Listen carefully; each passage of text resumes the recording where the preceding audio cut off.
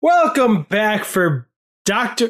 Welcome back for Doctor. I almost said Bond Minute Bond. Shut the fuck up. All right, I'll leave it in because that was funny.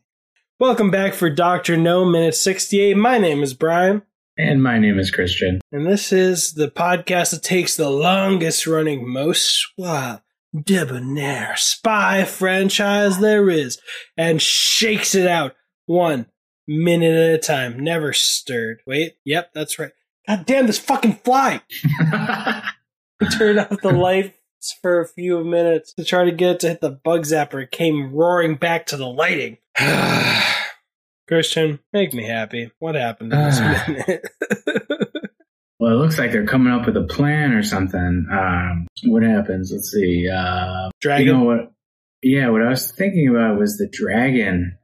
They keep mentioning this dragon, so I was thinking that there's going to be some kind of weapon or something that Dr. No is using that resembles a dragon or something. Yeah, it's weird, because, like, what could be interrupting just, like, the missiles, the guidance system, but also be a fire-breathing dragon with pointed wings? Is it a slow fighter jet with a flamethrower on the front? I don't know, man, but definitely I picture a big flamethrower. I think they probably did make some kind of like robotic fire-breathing dragon or something, and like maybe if they only see it at night or something, you know, or when it's darker, then it's harder to distinguish what it could be. So you think that Dr. No has like a Mecha Godzilla?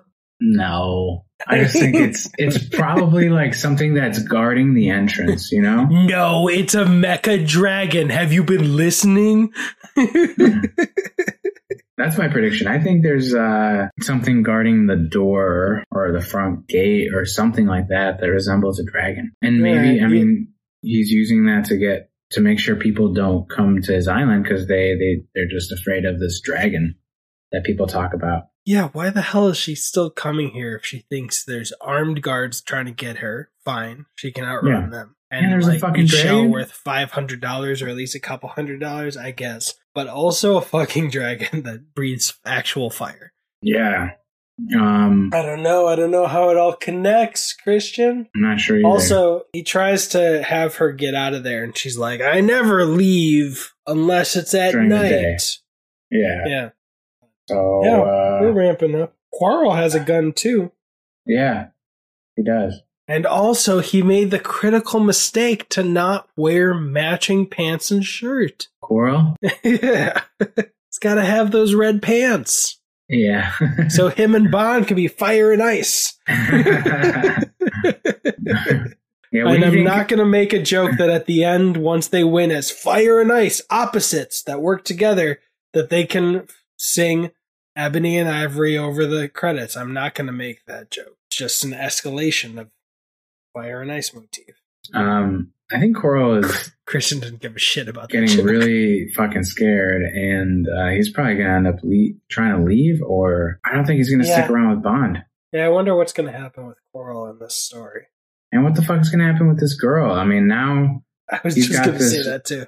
Now he's got this girl that wasn't a part of the mission. He feels like he probably has to protect or something. Shell collector? But I mean, like, he could just leave her. Yeah, but she's not just any shell collector, Brian. She's a valuable part of collector. Society. I didn't hear what you just said.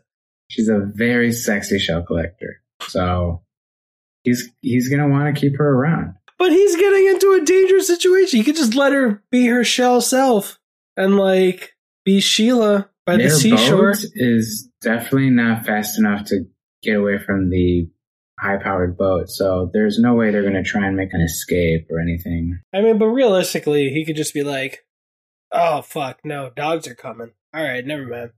I was going to be, he could leave her. She doesn't need to go into the lion's den, but, you know, the lion is sending out its pet dogs. So, she's fucked. So they have to stick together. I mean, they're also leaving footprints all over the place, so they're not going to be that hard to track. Well, I wonder how far they... And they didn't bring their fucking shoes. They didn't bring their shoes? Aren't they barefoot? Let me see. I might be wrong. No, Bond's definitely barefoot. I can't see Quarrel in this minute. She obviously also is barefoot. Yeah.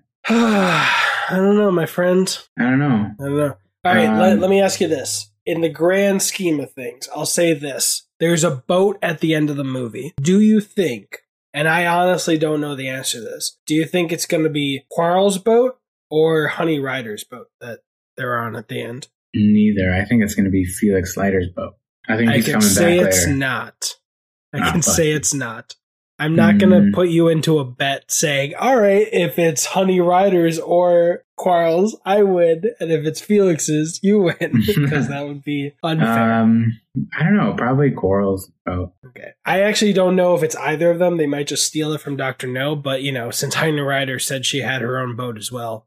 Yeah. Maybe. So Quarl's is yours? All right. I'll go with Honey Rider. Okay. Another bet for 10%. Fuck. I think they're just gonna start running guns. They're gonna make money on those toasters, baby. They're gonna start going Toaster Street for guns into the island and finding shelter or something. I don't know. They're gonna be finding shelter. That must stupid joke. Sell for $500 in Miami at that time. I don't know, man. I don't know what's gonna happen. Yeah, we'll see. Someone's gonna get killed though. Ooh, who do you think? Quarl. Bond. That's my bet. All right. If Quarl dies, on the silver linings, there's been multiple white people who have died first. So, I mean, there's been Strangways, which is unavoidable anyway. So I won't even count that. But then the doctor died.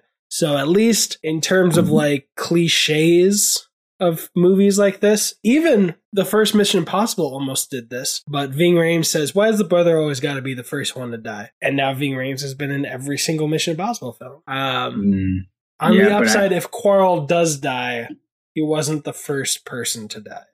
Yeah, I think because it's the 60s and he's not that key of a character, I think that... He's a very key character, I think. I mean, at least to this movie, not to the franchise, but in terms of this movie, being able to get Strangways out safely. Strangways tripped up by trusting the doctor. But I think Felix Leiter can find his way there too. I think I think 12 hours are going to pass and Felix Leiter is going to come with some men. Some hunky men. Well, wait. Oh, shit. 12 hours. All right. That'll make the next bit very interesting. So he's already... Yeah. I think, since they got on the island, Brian, I think it's probably been like 8 hours already. I mean, yeah, I'm going to say like Bond shows up at the boat at 9 o'clock because they've been ready for 2 hours. Maybe it takes them an hour to get to Crab Key. And then he sleeps away until morning. So earliest is 6 o'clock. Oof. Yeah. It's been like, so half his time is over. I mean, he's got a couple hours to do this on his own. Otherwise, Felix Leiter's coming with his people. Oh, all right. That made these minutes more. Do you think they made him sleep just to get rid of that 12-hour countdown? Like to lessen it? I don't know, man. All right, that's interesting. Follow along on the minutes at Bond Minute Bond on Instagram and check out the other Minute podcast. They're bravissimo. Listen to the audio podcast. It helps compensate my co-hosts. I've had almost a complete Vesper. And a red stripe. What's your name, sir? My name is Christian. My name is Brian. And that was money. Every penny of it. I did a little shake.